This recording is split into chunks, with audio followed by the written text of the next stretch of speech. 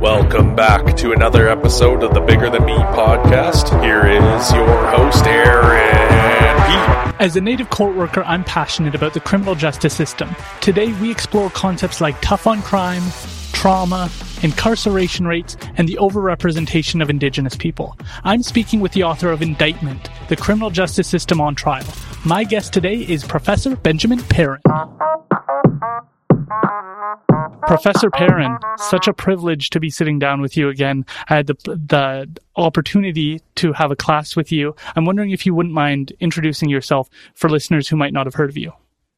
Yeah, sure. Thanks for having me on, Aaron. It's great to see you again. I'm Ben Perrin. I'm a law professor at UBC, and I do work mainly in the areas of criminal justice. And, what's I think unique about my work is I spend a lot of time actually talking to people who are impacted by these issues. And that's led me to have, a real transformation in my own thinking on things. And I'm excited to sort of share that more broadly with people.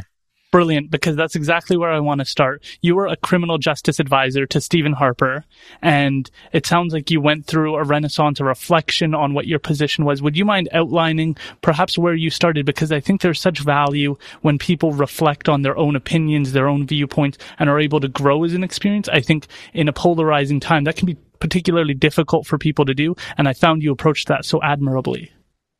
Yeah, I think that for me, I went through a real change in both my heart and my head. 10 years ago when I was working in Ottawa in the Prime Minister's office as his chief legal advisor and lead criminal justice advisor, I had, three general strong beliefs about the criminal justice system. One was that it wasn't treating victims fairly or appropriately. Two, that it was too lenient on offenders, that we needed to have harsher penalties and punishments for them. And three, that it was too slow and inefficient. And, two of those three things I still think are true. I think that the system doesn't treat victims or survivors anywhere near where it should. The interesting thing about that is as you talk to victims and survivors, and as you read the research about what they really want, generally speaking, and this isn't for everyone, obviously, but generally speaking, it's not harsher punishment. They want more information, timely information. They want to participate and be involved in the process more. And so that was really part of my work that brought me to Ottawa. And in that time, proposed the idea of a Victims' Bill of Rights, which we now have, even though there's some serious issues with it. So that sort of thread through my career over the last 20 years, really, in criminal justice has been consistent, but it's really changed in how I've understood it and developed it. The slowness and the inefficiencies of the system, also something which is still true, and I think everyone would agree with. But why it's slow and inefficient, my understanding of that's changed dramatically. And then the third one, that I used to think the system was just too lenient. If only we had harsher penalties, longer jail terms, more deterrence, lock people up, as we're hearing now. There's a real resurgence of this, what I call tough on crime agenda, tough on crime 2.0. That is where I have undergone the most significant transformation in the last decade. A complete 180 really on everything from drug policy, which my last book, Overdose, was about, to now in this book, Indictment, seeing that actually, more police doesn't make us safer.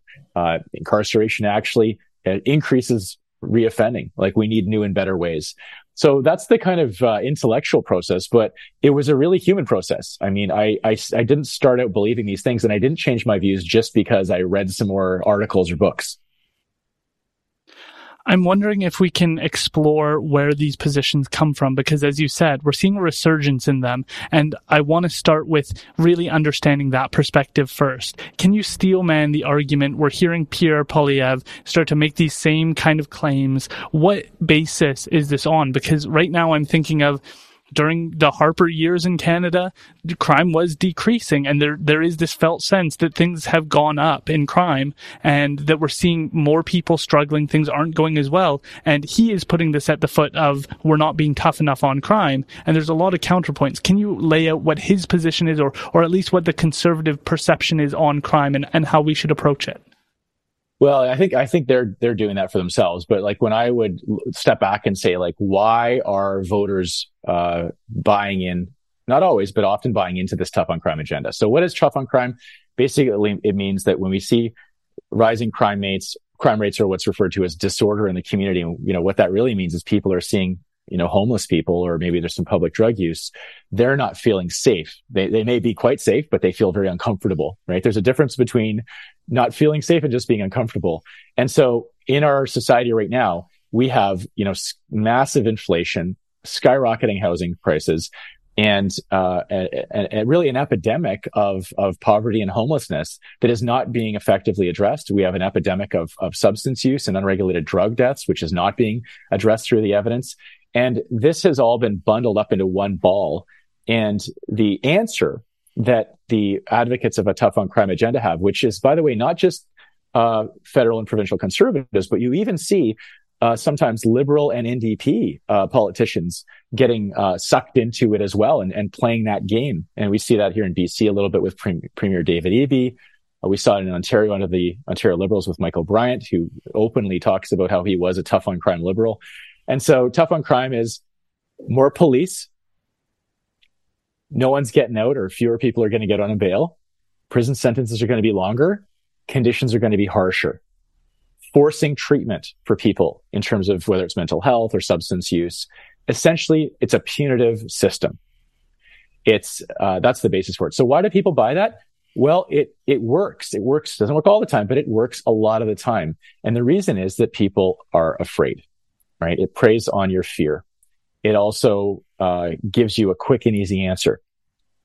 Not everyone's buying into it, though. So we can see, for example, like here in the city of Vancouver, where I live, we have a mayor who came in with a promise of 100 new police officers, and people voted for that. They voted for it. Now we're paying for it. We have, record-breaking property tax increases, and we're paying for it. And then we go, is this going to work? Right? Is it going to work? And the answer is no. The research shows that increasing the number of police does not decrease your crime rate. The two are not correlated. But that's really because if you unpack that, the issues that we're dealing with are not going to be solved through, handcuffs and batons. When someone's in a mental health crisis and you send a police officer there, it's much more likely to escalate rather than de-escalate. So that's on policing. On prisons, and we see this now, this call for, the saying, a slogan is jail, not bail. A much more accurate policy slogan would be, with jail, we fail. Because when we look at the studies on this, prison increases recidivism. Why does it do that? Well, it's basically like getting a PhD in crime. People go in and they come out way worse than they were before. The average person exiting prison is even 14 years after their median income is $0. Their average experiences are unemployed. They don't get vocational training. They don't get trauma counseling. They don't get effective substance recovery. And so the cycle of trauma and violence is perpetuated by the very system that is supposed to make us safer. So tough on crime is ineffective, costly, and deadly. It doesn't work. I really appreciate that, because I think there's a value in going through what we're hearing and then diving into your book, Indictment, which is coming out October 3rd, and exploring how this started, what got you interested in this topic, and what made you want to bring this to light for people. Yeah, I was kind of, going about my life. It was around, 5 years ago, and, teaching criminal law class. I forgot what year you were in the class, though. What year was that? Do you remember? We had international law together. Yeah. Okay. So what year was that, though? That would have been mid-pandemic, so 2021. 2021. Okay, great. So I'm right in the midst of the research that I was doing at that point for this book. It was a little bit earlier than that, though. So it was 5 years ago. And I often will get mail from just random folks, and it's not surprising, right? It's cost too much for most people to afford a lawyer.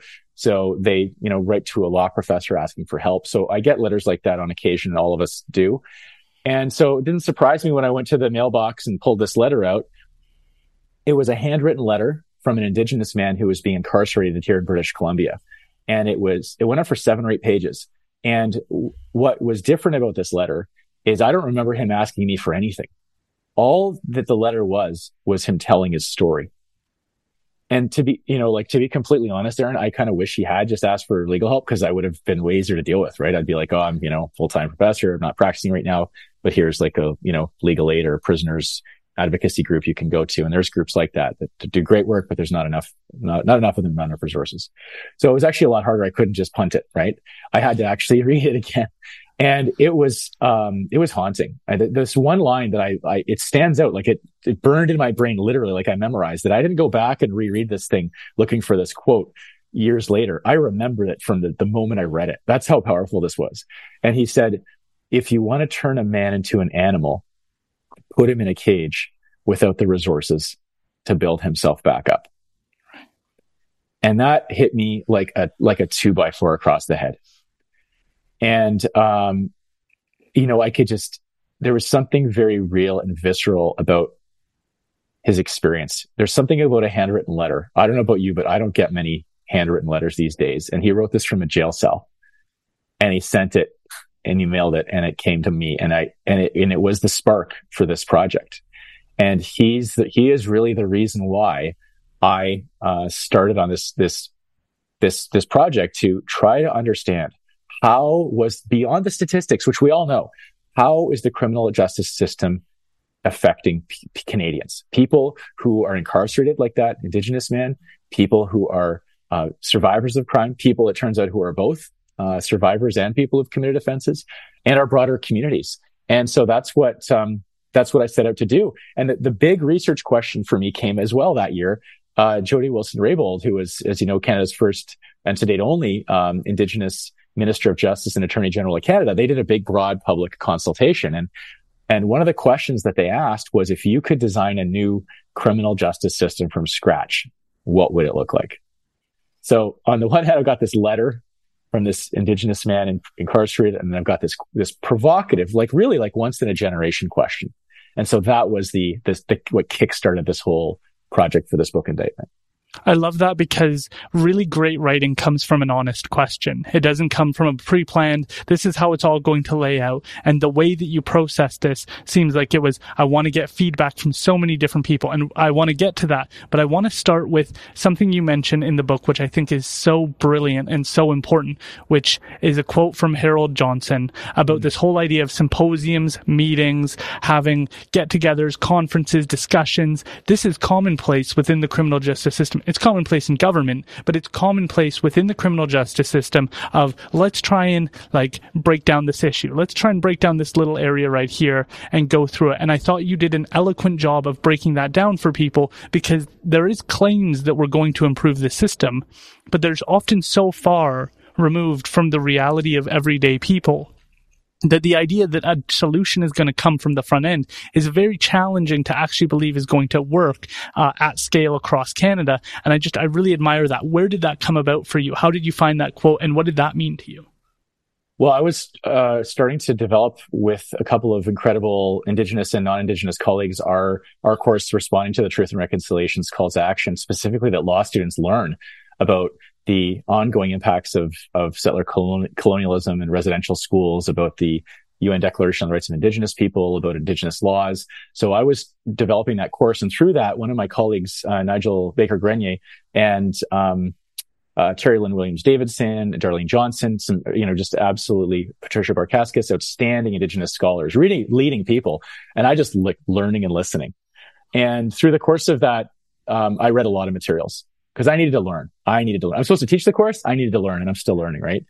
And so that's where I came across Harold's book, Peace and Good Order, where he has that quote, where I don't know if you've got the quote. It'd be great to read it for people to hear. I have it up here if you want me to. Yeah, let's read. I mean, I can't do it justice if you've got it. Yeah.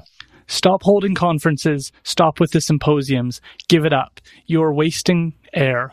You haven't implemented modest tinkering. It looked like madness.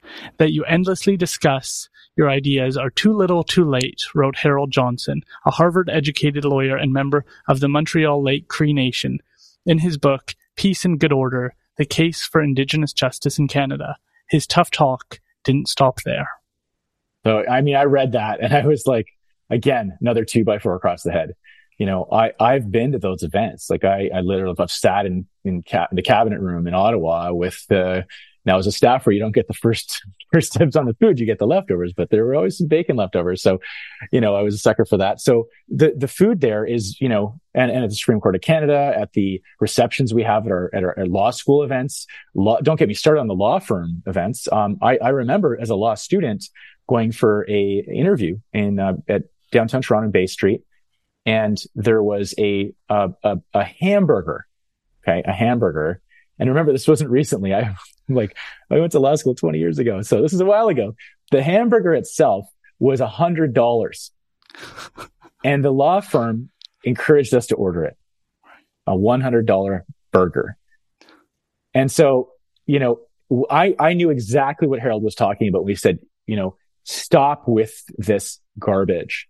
It is garbage. And the reason it's garbage is that it is making policy. It's putting people like me on CBC saying this is the expert, and not the people who have lived their entire lives in the criminal justice system. Who's an expert on incarceration? Someone who studies it from I'll say from the ivory tower. Some of my colleagues and I do get out in the field, but how about from an office? Okay, at least largely from an office. And there are some people who do embedded research too, but it's an exception. It is absolutely still an exception in law. Who's more informed? Someone who studies it, or someone who's lived it?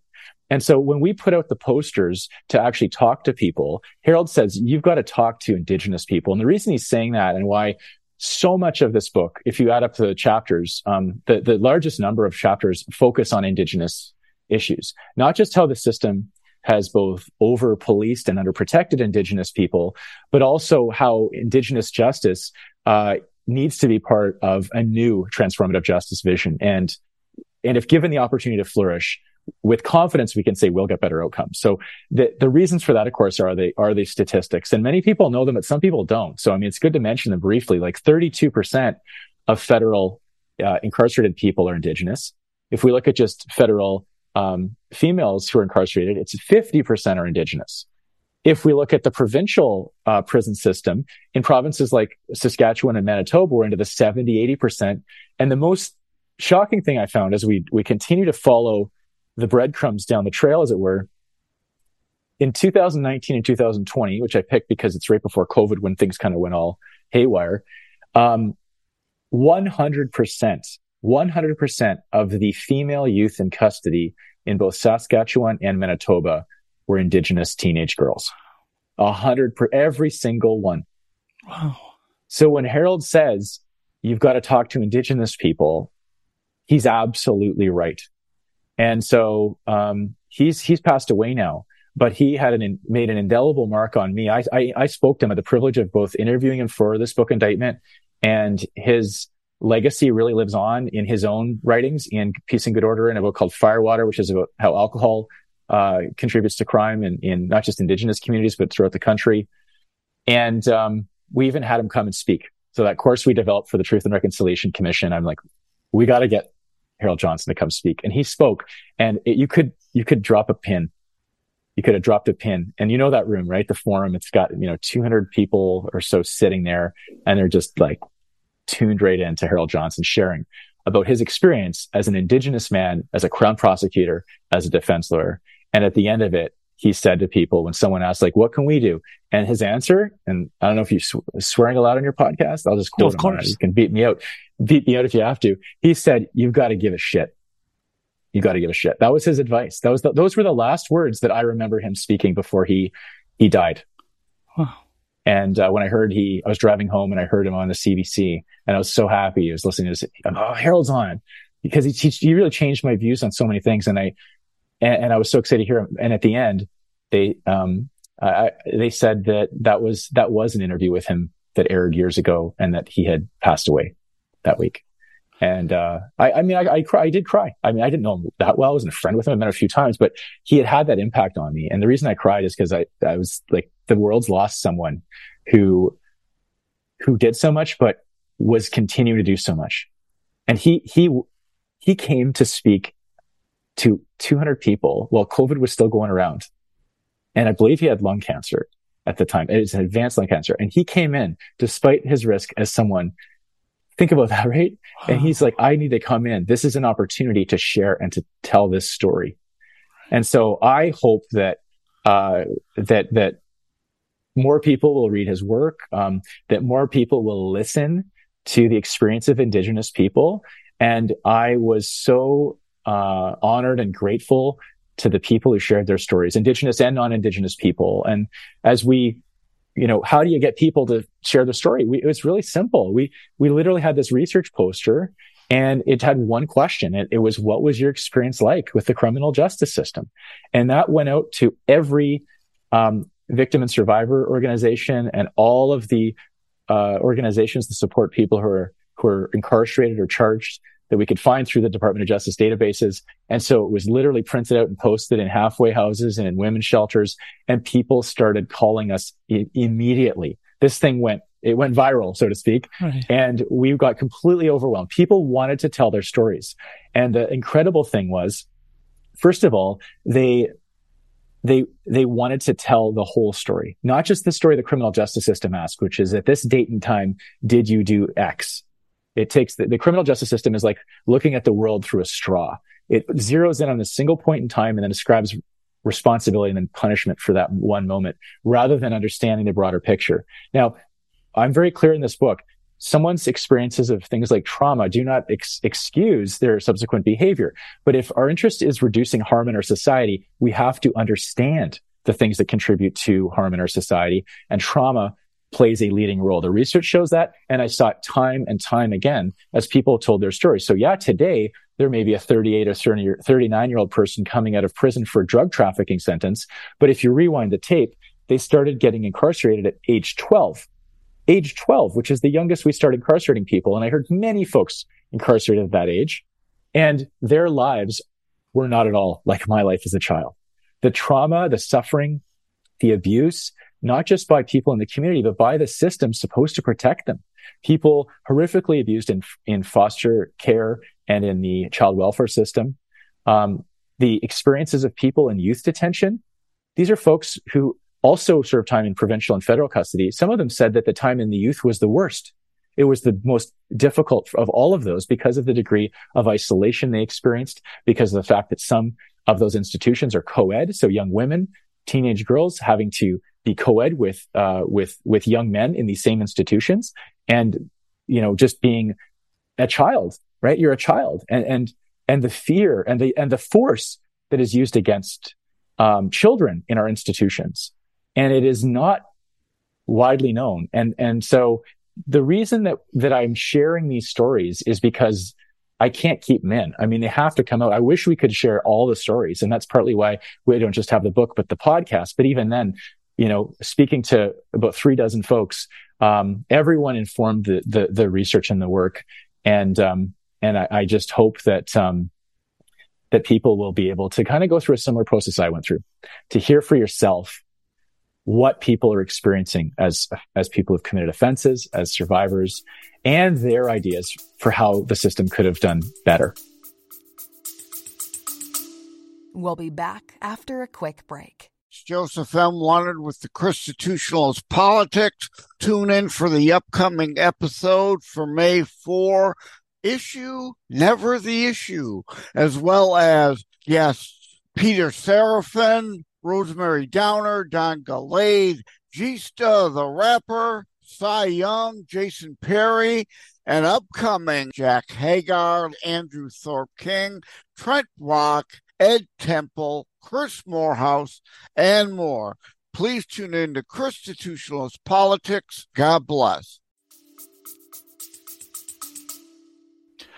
I'd like to explore this idea of sharing stories and sharing experiences and what people have been through. To your point, many people have gone through hell prior to entering the criminal justice system, experienced things you cannot even imagine, and had very dark days prior.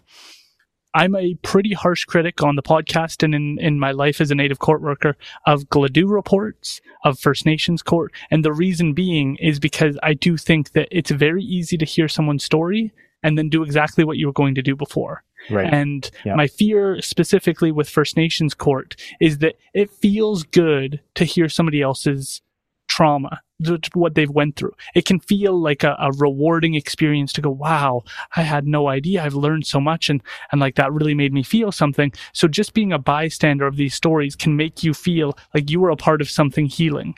Even if you're going to bring about the same sentence you were going to bring about before, you feel like you were part of something. So people say, oh, it was amazing to be in First Nations court. It was so moving. And it's like, right, but are the outcomes different? What are the results? What are we seeing in terms of their long-term benefits? Are they rehabilitating into the community? And my fear with them is it's making the courthouse the centerfold for resources. It's making it seem like this is the place you go to heal. And I'm going to be honest and say, I don't think the courthouse is where people heal. I think that's done one-on-one with a counselor, that's done in community resources, connecting to recovery programs, treatment centers. It's not done when you go and hope that the judge is going to give you a sentence that sends you back out into the community. You want to be connected to those resources. My fear is that when we get people thinking, oh, I just go to court and get my resources, that's the wrong state of mind. And I had the privilege of speaking with Marion Buller, who helped bring about First Nations Court, and commented that she was like, oh, some people wanted to reoffend so that they could come back to this community that we had created. And I have deep fears about that. With Gladue reports, one of my fears is that we've fallen in love with prong one of the Gladue report, which is the story, because it lays everything out. And when I look at certain Gladue reports over my time as a court worker, that resource section of like, what are we going to do about everything they've been through is razor thin. Friendship Center, connect with the Chilliwack Community Services. Like, it's not specific of, we're going to send them to this program. It's a 10-week program. They're going to get these 10 benefits. This is what they've shown as their results. It's not research focused and evidence based. And my big fear is that it's so easy to tell the story and then skip the second step, which is, what the heck are we going to do about it? And I think I have this perspective because that's my role as a native court worker, is to speak with the person, find out all of the things they're going through, and then connect them with the resources long term so they can go and thrive, but not at court. I get to appear as their agent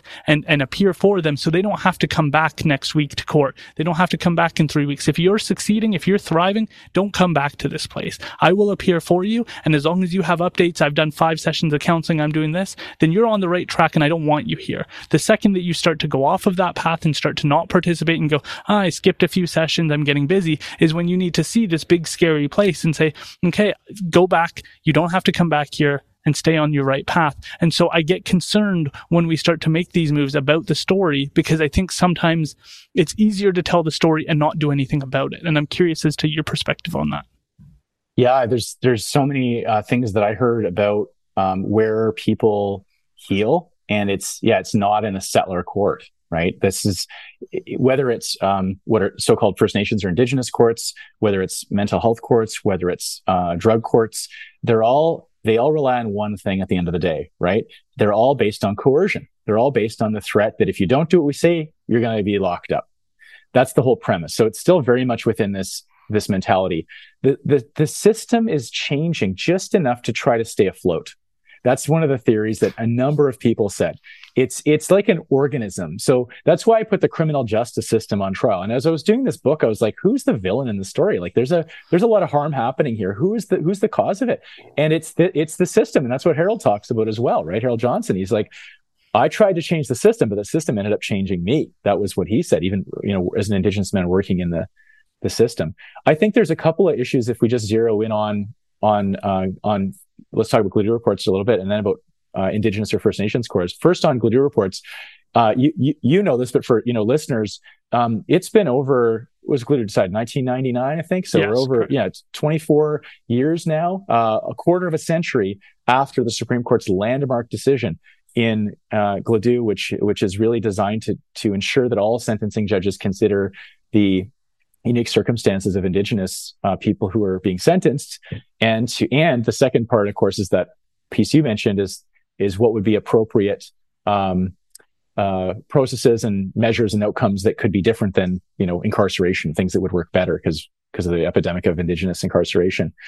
And so it hasn't changed things. When we look at the graph, it's actually the rates continue to rise, and so it's not working.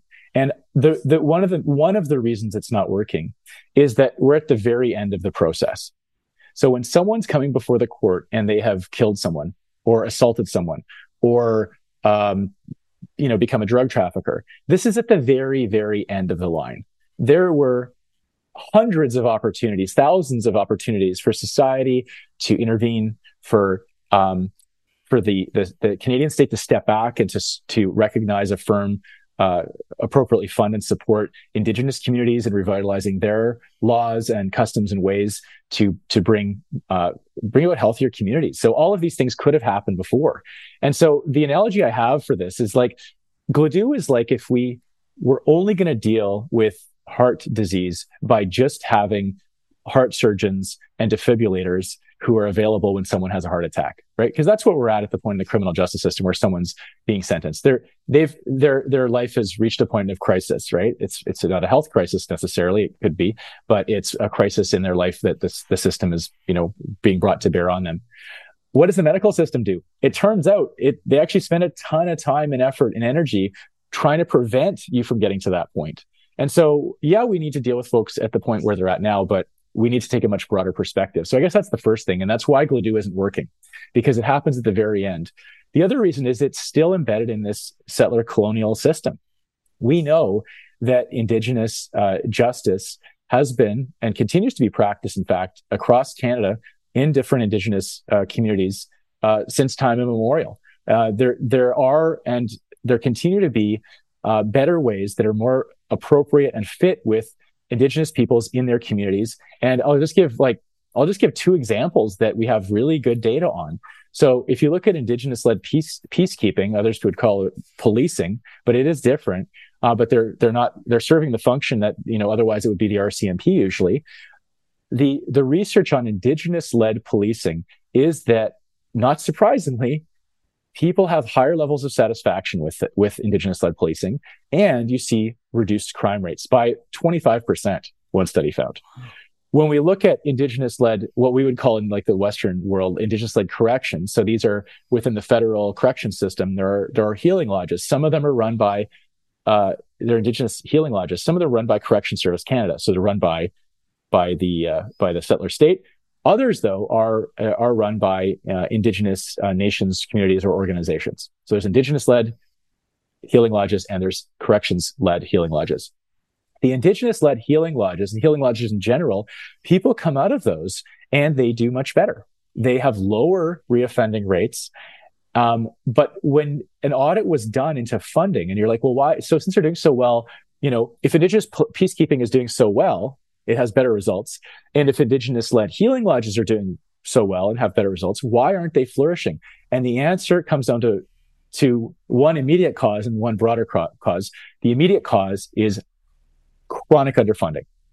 So like every other area that we look at where we see Indigenous people being set up to fail by federal and provincial governments, whether it's clean water, whether it's education, whether it's healthcare, child welfare, now criminal justice, we see chronic underfunding, which eventually a human rights tribunal or a court will be asked to rule on. And time after time after time again, rule amounts to unlawful discrimination. So we have successful claims in the courts now led by First Nations communities and nations against the federal government. And they have won because of the shortchanging. Per capita, Indigenous-led policing is just funded with a fraction. And it's considered a grant. It's just like, oh, maybe we'll give it to you next year, even though it's an essential service. Likewise, with the Indigenous-led healing lodges, those are shortchanged massively.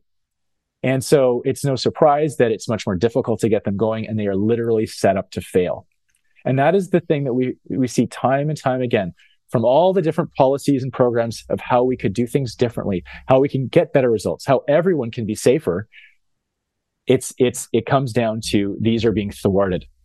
Same thing with restorative justice, better outcomes, thwarted, chronically underfunded. So there seems to be this fixation on the way we've always done things with, judges and lawyers in courtrooms, with police with handcuffs and guns, with locking people in prison, even though there's no evidence that stuff actually makes us safer. In fact, the evidence is suggestive of otherwise.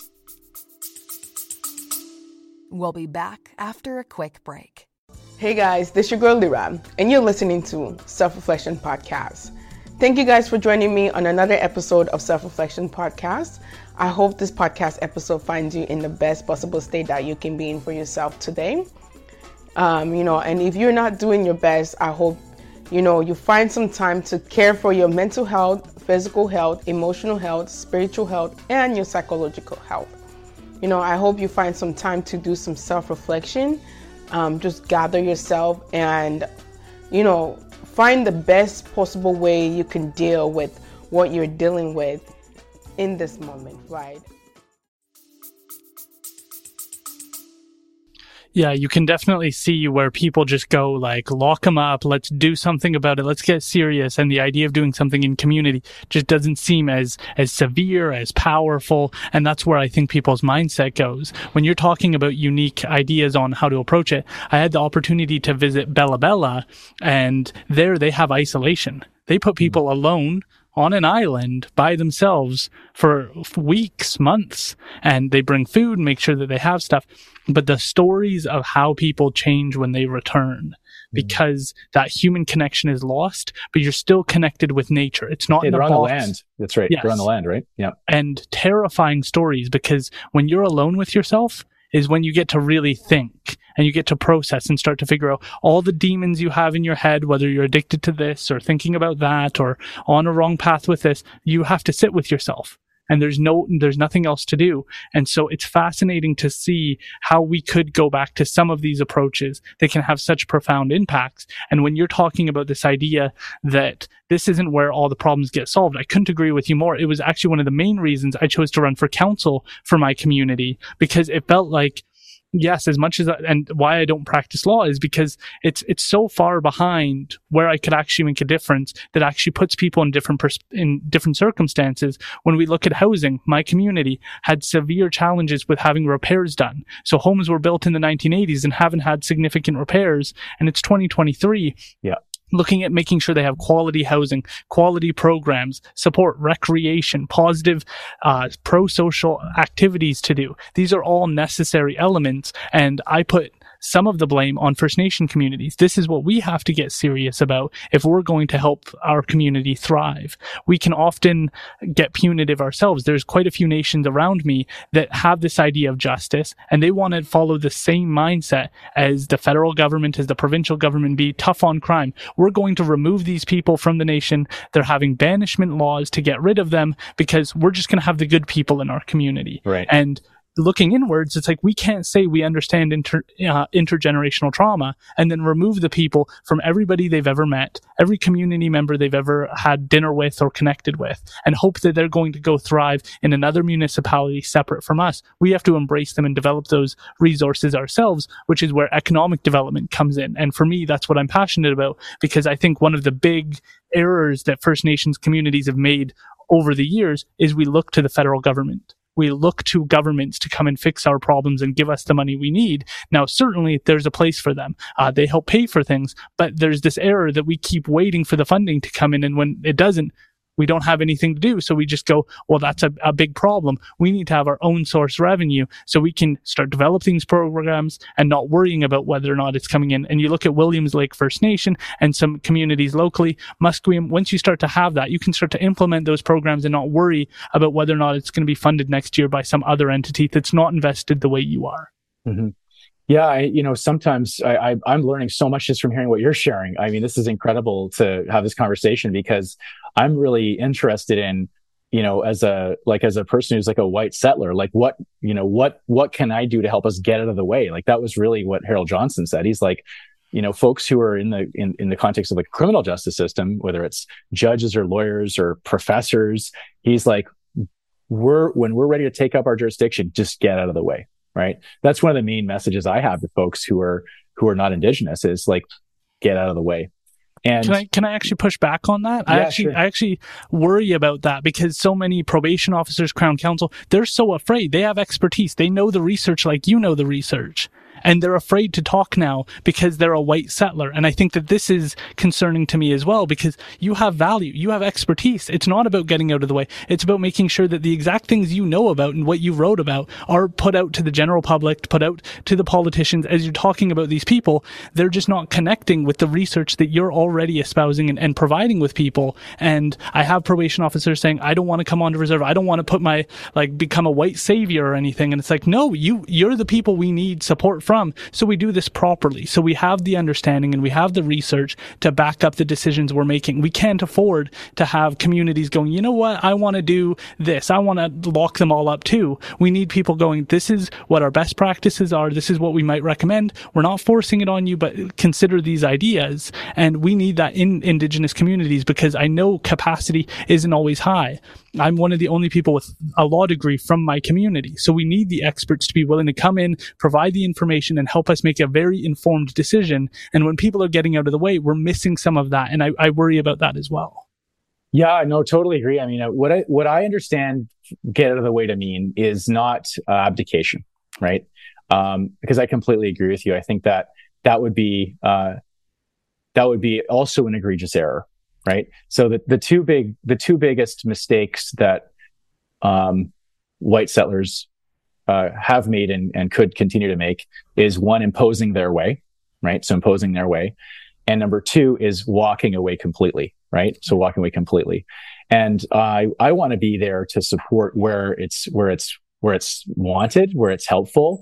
That's what I do in this book. So, I wrote chapters on Indigenous justice. I did that by engaging with a whole range of different Indigenous folks, everyone from people who are, affected by the system, all the way up to people who are elders, people who are lawyers, who have been, involved in the criminal justice system, and learn from them, and then, share back here's what I'm hearing, and trying to build support for when there's a desire to take up that jurisdiction. I talk about a couple things. One is get out of the way in the sense of jurisdictionally. So when an Indigenous community says, like, we're ready now to take on jurisdiction over, for example, what the criminal code calls summary conviction matters, something that's at the lower end of severity. That's where we say, okay, yeah, let's get the criminal code out of the way, and our RCMP or whoever else is there, we're going to transition to what are you going to do? What can we do to support you with this? And so there's a couple of really interesting perspectives that I heard from folks in my research. These are Indigenous lawyers, people working in and around the system. And they made the point that you made as well. And I think it's really interesting. And John Burroughs, professor now at U of T, he says this too. He's like, as an Indigenous, leading Indigenous law scholar, he says things like, Indigenous law's resurgence isn't about going back to what, life was like pre-contact. He's like, we are going to learn from the best of what's out there. So for example, I talk about the approach that Norway takes to, if we need to separate people from society, a much smaller number of people, hopefully under a new approach, but there will be inevitably some people for public safety that still need to be separated for a time, that needs to be done in a way that's healing and restorative, and not in a way that's going to harm people and make them worse off. So I heard, for example, Indigenous lawyers saying that's a great idea. Like, we should be looking at what, like, Norway's doing for when we do need to separate someone, and then also looking at, for example, our traditions around on the land healing and that kind of thing as well. So I find that really exciting. I want to contribute. I want to be a part of it. I've been invited up a couple times to different events and communities with Indigenous leaders in this arena. One I remember during the phase of the justice consultations was up in the Yukon. There was a big conference that happened about 4 or 5 years ago, and they asked me to come up because I'd put out a report card on the criminal justice system, and I shared, and then I stuck around for about a day and listened to some of the other presentations, and I learned a ton, and it was great. And I would love to see much, much more of that, because the fact is, we don't just have, and we shouldn't just have, one criminal law of Canada. We have, in fact, many, many different approaches that are being taken. And as a person who's not Indigenous, I have learned a ton about new and better ways from Indigenous ways of practicing their laws that I think we should be doing in a settler system. And so I'll give you one example of that. And with respect to supporting survivors of crime, the idea that in some Indigenous laws you have, for example, up in the Yukon, the Carcross Tagish First Nation. I had a chance to visit there a few years ago. I had a friend who was working in their local government, and they're one of these nations that's decided that they're going to actually write down some of their stories, not all of them, but some of their stories, to preserve them, to transmit them. And they created a law book, which for me was really cool, because I'm like, oh, I can read some of these stories and actually learn a bit more. And one of the things I took away from one of the stories was around how do you repair the harm done when there's harm? And that if the person who did the harm is either unwilling or unable to restore the harm, that in their system of laws, their clan bears the responsibility for making that redress to happen. Isn't that interesting? Because the way it works in our settler system is if someone's a victim of crime and the accused has no financial means to provide support for that survivor and their needs, which could be lifelong needs, right? If you seriously injured someone, they could be unable to work or earn a livelihood for themselves or their children or the family. And our system generally says, well, too bad, so sad. Like this isn't about you. Actually, the system says this is a crime against the state. It's not even a wrong against you, which is so incredibly wrong and counterintuitive and offensive. Instead of saying, hey, this accused person, if they're not Indigenous, they don't have a clan, but guess what? We're part of their community. We're going to step up. And it turns out that not all provinces and territories have criminal injuries compensation funds. And those that do range vastly. I mean, some cover barely anything, like hardly anything. And it's an example when I heard that approach taken in one of the stories in the Carcross-Tagish First Nation statute books. That's what I took away from it, right? And I heard David Millward, who's a professor at University of Victoria, and he's in the book, and he speaks in my criminal law class as a guest speaker on Indigenous laws, and we've worked together on a new criminal law book that features Cree law alongside Canadian criminal law. He had something interesting to say to non-Indigenous people. He said, don't worry about breaking Indigenous laws. What he meant by that is, like, if you're not Indigenous, you learn and work with them, and it's okay. And to your point about, parole officers or lawyers or judges saying, like, oh, I'm not going to touch it because I'm worried about offense. I think it's good to approach with a high degree of cultural humility, but also curiosity and wanting to learn, and also being willing to be corrected. So if someone calls me up after the podcast or emails and says, hey, I heard you talking about something our nation did, and I don't know where you heard that, but you're off. And I'd say, oh, please help me understand better. Right. And so, everyone who I've ever interacted with in my research who was sharing about their approaches in their nation, they were so generous, with their time. And they also were very clear that it's important that we begin to engage in these conversations, because what we're doing isn't working, right? It's making things worse. And we're going to continue on this path of punitive criminal law in this country that is not serving anyone. It really isn't.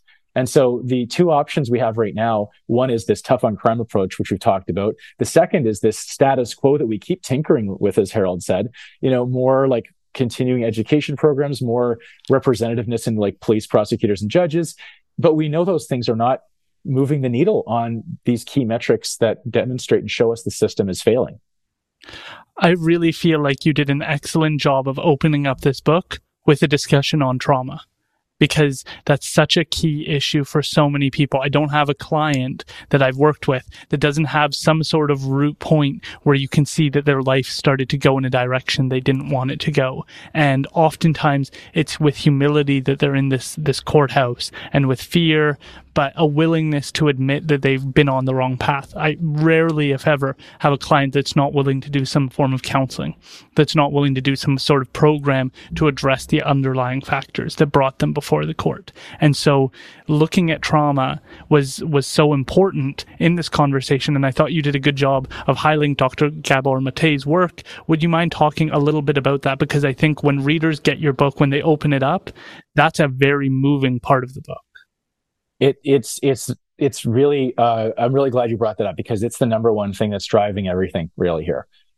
We know that trauma, which includes things like early childhood trauma, these are called adverse childhood experiences. So things like physical, sexual, emotional abuse or neglect, things like having a parent who's incarcerated or who has a mental health disorder, substance use disorder, parental separation, divorce, poverty, racism. The research has got a growing list actually of childhood trauma risk factors. And for every one of those that someone experiences, it dramatically changes the trajectory of their life course in terms of their life. It shortens their life.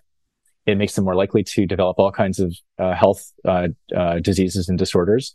It makes them more likely to develop a substance use disorder, because substances are designed to, medicate pain in a sense in our lives. That's why people turn to them as a coping mechanism initially. And it turns out that adverse childhood experiences, childhood trauma, plays a major role in us understanding how we end up with massive harm and crime in our society as it's happening today as well. So someone who experiences childhood trauma is 50% more likely to harm someone later in life.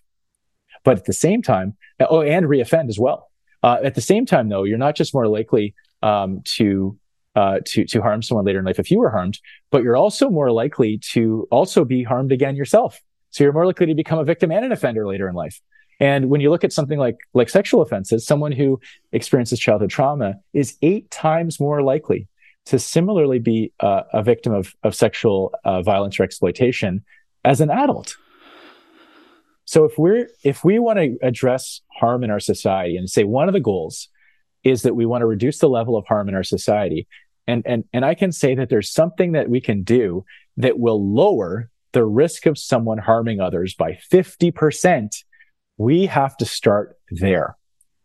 The other reason trauma is so crucial is we can't understand any interaction in the criminal justice system without a deep and abiding knowledge of trauma and how it affects people in ways that they don't even understand. And most people that I spoke to, some of them, most people, that's fair. Most people I spoke to did not understand or show a reflection of understanding of how the trauma they experienced affect them, either their trauma as a child or while incarcerated or as a child incarcerated. So, for example, I remember one of the folks I spoke with, he talked about his story, his life, his time incarcerated. And at some point he said that one of his parents had died when he was very young. And he had an offhand comment about, that probably affected me in some way. There was no connection there. Like the death of a parent when you're a child is one of the most traumatic things you could experience. That absolutely played a massive role in his entire life course after that. But he was scarcely even aware of that, right? And so likewise, when we see people in the courtroom who are testifying and whether they're the accused, they're a complainant, whether they're a third party witness, and they have unresolved trauma, and they, for example, remember things differently when they testify than when they gave their statement. Well, the law says that's a prior inconsistent statement. It makes their evidence is less credible or less reliable. Likewise, their demeanor, if they're testifying about some violent act against them that they allegedly suffered, and they have a flat disposition without showing emotion, 9 times out of 10 or more than that, 99 times out of 100, a jury is going to look at that and likely say, that didn't really happen. They had no emotion. If that happened to me, right? The average person thinks, if that happened to me, I would have been crying. I would have shown some emotion. Well, it turns out one of the ways that trauma impacts people is something called dissociation. They get numb or flat when they're recounting that event or when they're triggered. And so that's actually an expected trauma response. But the way that our law tells judges and juries to interpret things like demeanor is to use your common sense. That's literally the law of evidence. It says to use your common sense, use your experience, your own lived experience. Well, when we have juries that are not representative and certainly aren't aware of the impacts of trauma, their lived experience is so different from the lived experience of the people they're being asked to assess and determine the facts in a case, you're going to end up with results that are horribly, horribly off. And so we actually, in addition to this book, we actually have an article coming out this fall in the Canadian Bar Review that I co-wrote with a student who initially wrote it as a paper for a directed research at our law school. And then we brought on, it was so good. I said, you got to publish this. He says, well, I'm not doing it alone. So I said, okay, well, let's build it up together. And we brought on 2 leading trauma experts. So it's not just a couple of, law students and law professors writing it. And that's going to come out in a few months. And it specifically focuses on how our evidence law is set up in a way that it completely misunderstands trauma, that there's a substantial risk that results in miscarriages of justice. Actually, there's a major risk of that happening. The aspect of trauma, I think, is so important. When I think about my own experiences and how you cover intergenerational trauma, I think sometimes we have wounds and you sort of help describe trauma as a wound that heals. But I find when you have an insight like you did in your book, it can help you deepen your understanding and take a lesson away from the wound. And my grandmother attended St. Mary's Indian Residential School and faced trauma that she never spoke of. She didn't explain. She used alcohol to cope. And then she has multiple children, one of which was my mother. And she's born with fetal alcohol syndrome disorder. as a consequence of her mother drinking alcohol to cope. And then I'm born to a single mother with a disability. And so you can see how this is a trajectory not going in the right direction. But I think one of the things you pointed out is that I'm forgetting the exact terminology you used, but this idea that we can learn from it, that we can grow from it, and that it doesn't have to stay this way. We don't have to stay on it. We don't have to transfer it to other people. If we can look back at our family, at what they did that didn't work, we can grow from the experience and move our family, our bloodline, our connections, our community in a new direction. There is hope through all of this, that sharing this trauma can move us in a new direction. And I think when we're looking at the criminal justice system and its failings, when we look at Canada with its failings, the only thing that we need to do with all of this is bring that sense of hope, that things could be better for the next generation, that we could be the spark that ignites the change that's necessary for us to come together. And I found it really important throughout the book because it's a heavy book on many of the challenges we're facing in our society today. But I thought you did a miraculous job of pulling that out each time you covered a difficult topic. Oh, thank you. I mean, this is what I heard, right? I have hope too. I also have hope. And thank you for sharing your story. I mean, it is an incredible journey. And you're talked about your grandmother and your mother, and I don't even know all about the rest of your family, but people who are able to, kind of look back at this and say, you know what, we can have some understanding and some grace to see people are doing the best they could at the time with what they had. But it doesn't have to continue to transmit down. Like you said, the word was post-traumatic growth. That was the term I heard. And it's this moment where you realize that when you get the support and you get the healing, things can change in a radically better way, not in a little way, in like a radically better way.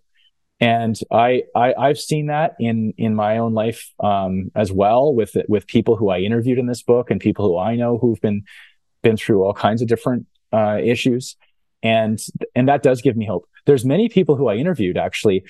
We've talked a lot about the 36 or so people who I interviewed with lived experience as survivors or as people who are incarcerated, but the other 35 or so people that I interviewed were people who are professionals in and around the system. It turns out a lot of those people also have histories themselves of trauma and intergenerational trauma. And if I had spoken to them 5 or 10 years earlier, 20 or 15 years earlier, they would have been on the people with lived experience side. But because of the healing growth they've gone through, they're now, like, I'm thinking of someone in particular, multiple people who went into counseling. You talked about counseling. These are, in particular, an Indigenous woman who I interviewed, and she's the person on the podcast who leads episode 1. If anyone wants to check the podcast out, everyone gets a pseudonym. So her pseudonym is Jessica. So that's the first episode. And just an absolutely harrowing story of decades of abuse.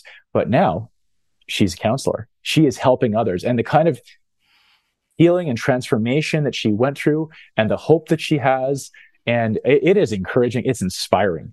And so if people can change and get that support, so can communities and so can our whole country. And we have to be willing to not continue down the path of fear and instead be open to what could work, what could make us safer today and tomorrow, right? We need to look after people who are causing harm today. Sure, there are better ways to do that. And I'm very interested in preventing the crime of tomorrow. We can actually do that because we can see with the statistics, we can see with these programs and policies, what we can do today to prevent the sexual assaults of tomorrow, the murders of tomorrow, the robberies of tomorrow. Like, making those decisions now, it turns out they're also dramatically cost effective. I mean, the programming that we look at in here, things like the Nurse Family Partnership's a good example. This is a program that pairs up a public health nurse with young families while the mother's still pregnant, and works with them and comes into their home and supports them with whether it's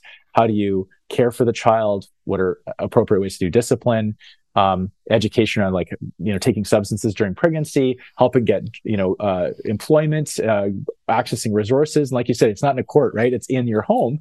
And then they track those youth. So those kids who were, followed till up to around toddlerhood, and they followed them up until they were 15. And they've done randomized controlled trials of families in the same kind of communities. Some were in this nurse family partnership program up until age 2 or so. Others weren't. And what they found was a completely different picture. Up to 80% less childhood abuse and maltreatment, 50% or so less arrests, 80% or so less convictions. So people who were treated with care and love and respect and have that healthy attachment relationship with their parents, when we see them later in life as teenagers, they end up better. And we all end up better. And it's their life that's been saved from a life of harm and misery, because they would have been higher risk of being victimized. Like, look at those rates. So we've helped them, and we've helped the people that they were at risk of harming. So this is where we can win. We can do this, and it's, again, a fraction of the price. The studies that have been done on the financial side of this, and they're conservative figures, is that program generates a net gain of $18,000 per family. So it actually makes money. Like, you're reducing trauma and you're making money. Now, you have to be willing to look at it over the longer term. But if we're not, then we can just keep incarcerating people and paying for more police with our high property taxes. All things that we know actually don't in the end help us. The thing that I want to end with is this idea of systemic racism. I went into my criminology degree and learned about the statistics, the ones you described, of the overrepresentation of Indigenous people, and heard this term systemic racism. And I went into the criminal justice system expecting to find racist people. And I continued not to find people who wanted worse for Indigenous people. People like yourself going to judges' conferences, meeting with Crown Counsel, meeting with probation officers. Everybody wants to see these statistics come down. And so I felt very uncomfortable with the idea of saying that term, because I don't know exactly what it means, and different people have different definitions of it. But one of the things I loved that you covered that made me understand the issue in a better way, in my opinion, is the Adverse Childhood Experiences Survey, the ACEs test, because it gives us tangible ways to address this. And you see with Indigenous communities, you see worse ACEs. So you kind of go through this questionnaire and figure out what trauma they faced. And then you go through, and the more trauma, the more statistics that are going to have an interaction with the criminal justice system. And that seems addressable to me. But when we say terms like systemic racism, my challenge is it doesn't point the finger in any direction where I feel like I could be a part of the solution. And when we start talking about, well, we need to make sure these issues don't arise for them, and then they're more likely to succeed, it's like, that's where I want to go. That's the direction.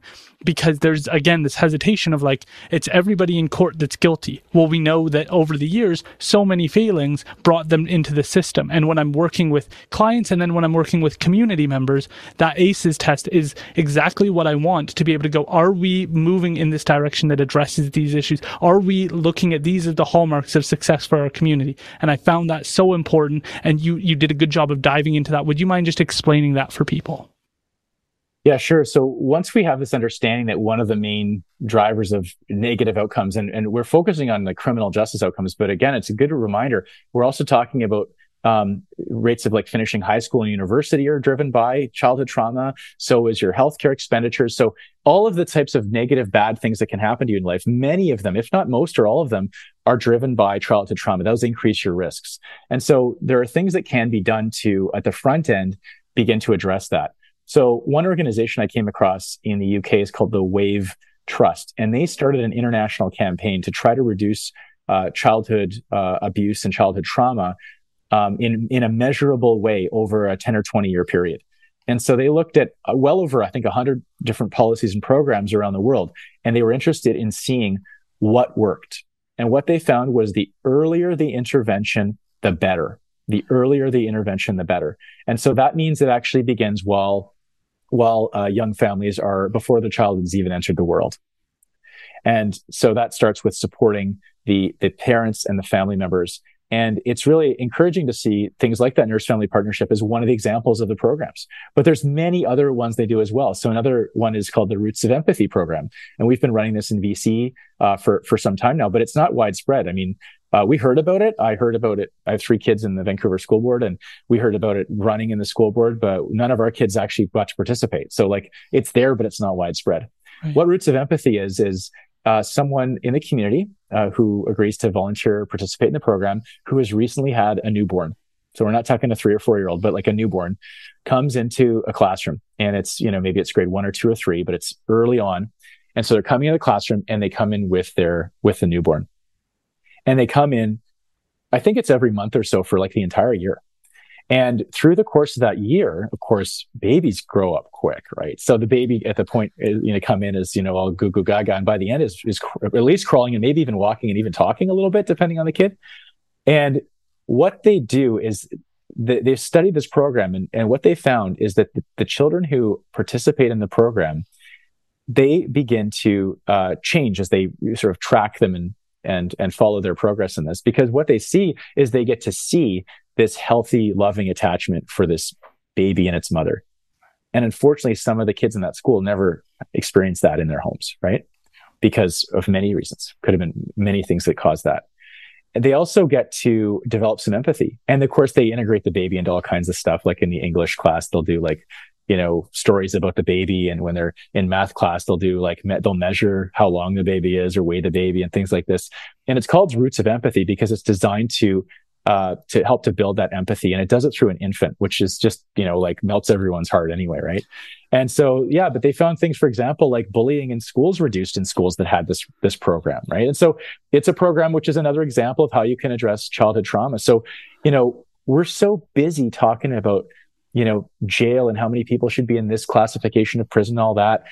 We've completely lost track of like the most basics, which is it starts with how we raise our kids and how we support families and communities to have healthier kids. Things like school lunch programs is another example of this. Kids can't learn when they're hungry. And we know that people who come from, socioeconomically disadvantaged backgrounds, if their kids are going to school because they can't afford to give them food, right? They just cannot afford to give them food. Those are another example of some programs where they have higher educational attainments. Support for children who have disabilities and learning disabilities or cognitive disabilities. We can make investments on the front end and literally like not only just save money, that matters, but we can also just help people. Like we can have a better society. We can have a society that's safer for everyone. And I'm not in some kind of Pollyanna world where I don't understand about, murder and rape. Like I address that in the book. I'm like, yeah, when people are at risk to society, they have to be separated, but they're going to get out. Our system, 99% of people are going to get out. So what kind of a neighbor do you want to have? Do you want to have someone who's been in prison in a harsh condition and not given any support and addressing their root issues, who comes out, they've basically been sharpening their shank in jail the whole time and making more connections with the criminal underworld? Do you want them moving in next door with an even bigger chip on their shoulder than when they went in? Or do you want to have someone like, for example, who came out of a place like Halden Prison in Norway, who when they went in there, they were treated with some dignity. They weren't locked in a cage all day. They didn't have guards who were intimidating to them, but contact officers, whose job it was to mentor and support them. They got the substance treatment they needed. They got the counseling and support. They got a vocational training in an area where there's jobs needed. In Canada right now, there's over 1 million unmet jobs. We've got massive shortfalls in areas of low and moderate skill labor, the kinds of things that like a 12 to 24 month teaching or apprenticeship you can do and earn a good income at. But our system doesn't do that. It sends people, it sends people out unemployable with these criminal records. They're more traumatized than we started. And then the cycle repeats. And then what do? We say, oh, they're a repeat offender. Let's lock them up for longer. This is insanity. It's absolutely crazy. And so, not everyone's buying into tough on crime. And that's another place for hope too. The city of Toronto had a mayoral election recently. They had multiple candidates, including a former chief of police running, saying, we need more police. One of them said, we need 500 new uniformed police officers. They lost. Same thing happened in Chicago. They had a mayoral race in Chicago. Tough on crime versus someone who's like, let's address the root causes. More police isn't going to fix homelessness and poverty and substance use and mental health disorders. Let's look at interventions that actually work and let's scale those up. And the tough on crime candidate lost. So, it's not a foregone conclusion that tough on crime always wins. I think as more people hopefully become aware of the fact that tough on crime doesn't work and we need to look at better approaches, that's the conversation I hope this book Indictment starts. I hope we have a national conversation about maybe it's not the ideas I'm proposing, but other ideas. But what could we do other than a really flawed status quo, other than more tough on crime? What could we do instead that would help make us all safer? That's the kind of conversation I think we need to have. I think it's so admirable because I often try and remind people of this idea that what if Indigenous people weren't overrepresented in the criminal justice system? Would we say that systemic racism was gone? What if we addressed these issues, addressed the ACEs, got people supported? We need to make sure that these resources are available to anybody who needs them. I often think in my own role as a Native court worker that there should be a court worker helping other people who aren't Indigenous. I've had the pleasure of helping people who are not Indigenous through the court system and explaining how it works. But there is no resource when you're going through this system. You're on your own when you're going through this process, and that can be challenging. We need to make sure the 10% of people who are struggling the most always have these resources. And I found that you had just such a strong vision. You were able to look at the system as it was, but develop a new vision as to how things could be. And I think that that's sometimes what we forget when we get into, oh, maybe we could make this change here. Maybe we could do this thing over here. And we kind of forget that things could be so much better than they already are, that we could have large scale change that improves things. We kind of get, well, this law has been here for 50 years, so it's just going to keep going. And it's the same with precedents. We kind of look at it, and it's so admirable for someone within the system to have seen it, to have understood it, to have had your own ideas on it, to grow and develop and bring this to light. So I really appreciate you for being willing to share your time with us today. Would you mind telling people how they can find your book and your podcast? Yeah, thank you. So the book is called Indictment, The Criminal Justice System on Trial. You can get it on Amazon, Indigo, your local bookstore, and it comes out October 3rd. So check it out. The podcast also is available now. It's actually live.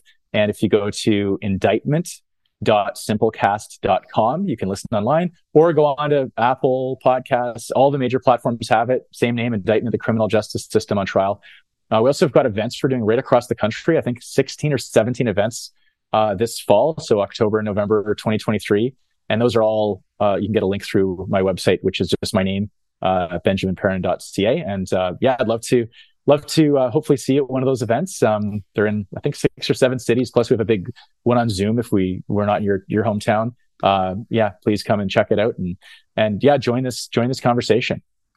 Ben, I really appreciate your work on this book. I was blown away. As somebody who works within the system, I've heard some people's ideas and I go, oh, they don't actually know what the real world is. You did such an excellent job. I was so excited to speak with you. I think you've really done great work here, and I really hope this sparks national conversation. I hope it gets people thinking about how they think about justice. I hope they think about their neighbors or the people struggling on the street when they read your book. I think it's such a valuable tool for us to grow our social fabric and strengthen ourselves. And so I thank you again. Well, that means so much. I mean, thank you. You couldn't ask for more than to hear you say how helpful you think the book is, and it's just the impact. And I really appreciate the chance to share it with you and all your listeners today. So yeah, it's an honor. Thank you. I highly recommend people go pick it up. October 3rd, available everywhere. Thank you again. Take care. Did you take the laws of physics as part of your degree? No, that was an upper year course. I see. I missed that one. Yeah. Murphy's Law, was that one of them? No. I don't know how deep this little path of conversation. Law of attraction. Oh, that was a great course. Oh, you went to law school? Well, no, I went to the School of Magnets. And that was, they were the attraction of magnets.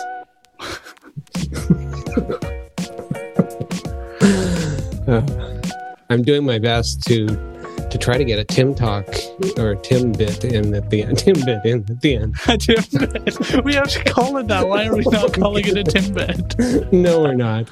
That's what it's called now, for sure. A Tim bit. It's Canadian. It's perfect. Yes. Yeah. Fully trademarked, and you'll have a cease and desist letter from the powers that be at Tim Hortons that I don't think really are that much Canadian owned anymore. So let's take... No, Burger King owned by the same franchise that owns Burger King. Yeah. I own stock in them, so I'm a shareholder. Okay. Sounds like a Whopper.